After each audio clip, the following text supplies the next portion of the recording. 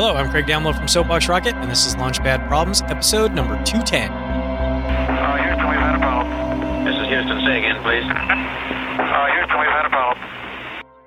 Today's problem is maybe a little bit less of a problem and more of a question, but it's your task today is to determine what is the maximum number of friends that you can have. Now, you have to go about this by not just thinking about how many names can you remember, but what are all of the metrics that allow you to determine who is a friend and how you maintain them as a friend. So, how much interaction do you require to maintain somebody as a friend? What is required to define them as a friend? How much free time do you have?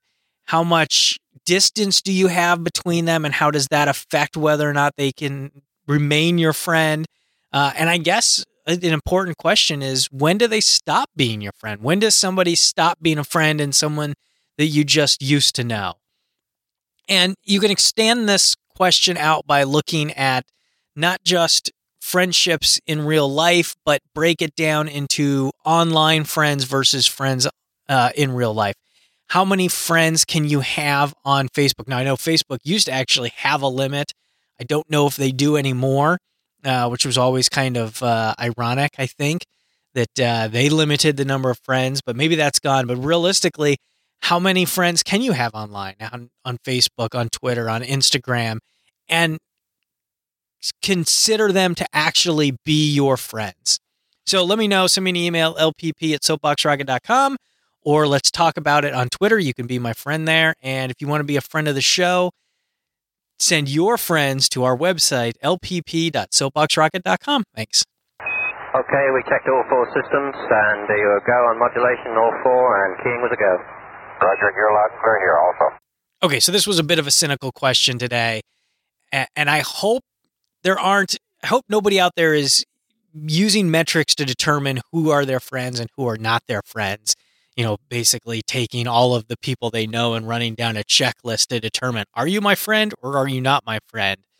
Hopefully it's something more emotional. But you can extend this question and look at it for your business. Is there a maximum number of customers your business can handle? And what effect, if you scale up the number of customers, what does that require you to scale up on your business side? Now, this is part of what makes tech companies today from Silicon Valley so valuable. If you think about, Instagram gave a huge return to their investors because it didn't take them a whole lot more infrastructure or individuals to scale up with more and more and more customers. So they could keep bringing in customers without having to spend more money on individuals and lots of equipment. Yeah, they added more servers, but that's something that's manageable in today's world.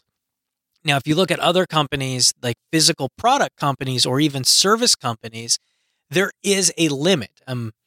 If you're a house cleaning company, you still need individuals to clean those houses. So if you go out and get more customers but don't hire more cleaners, then you're not going to be able to service all of your customers. And if it's a more technical service, do you run out of individuals that you can hire to do that? Or even, let's say if it's a cleaning company, eventually do the rates go up because your demand has lowered the amount of individuals available? So think about that. How does this apply to your company?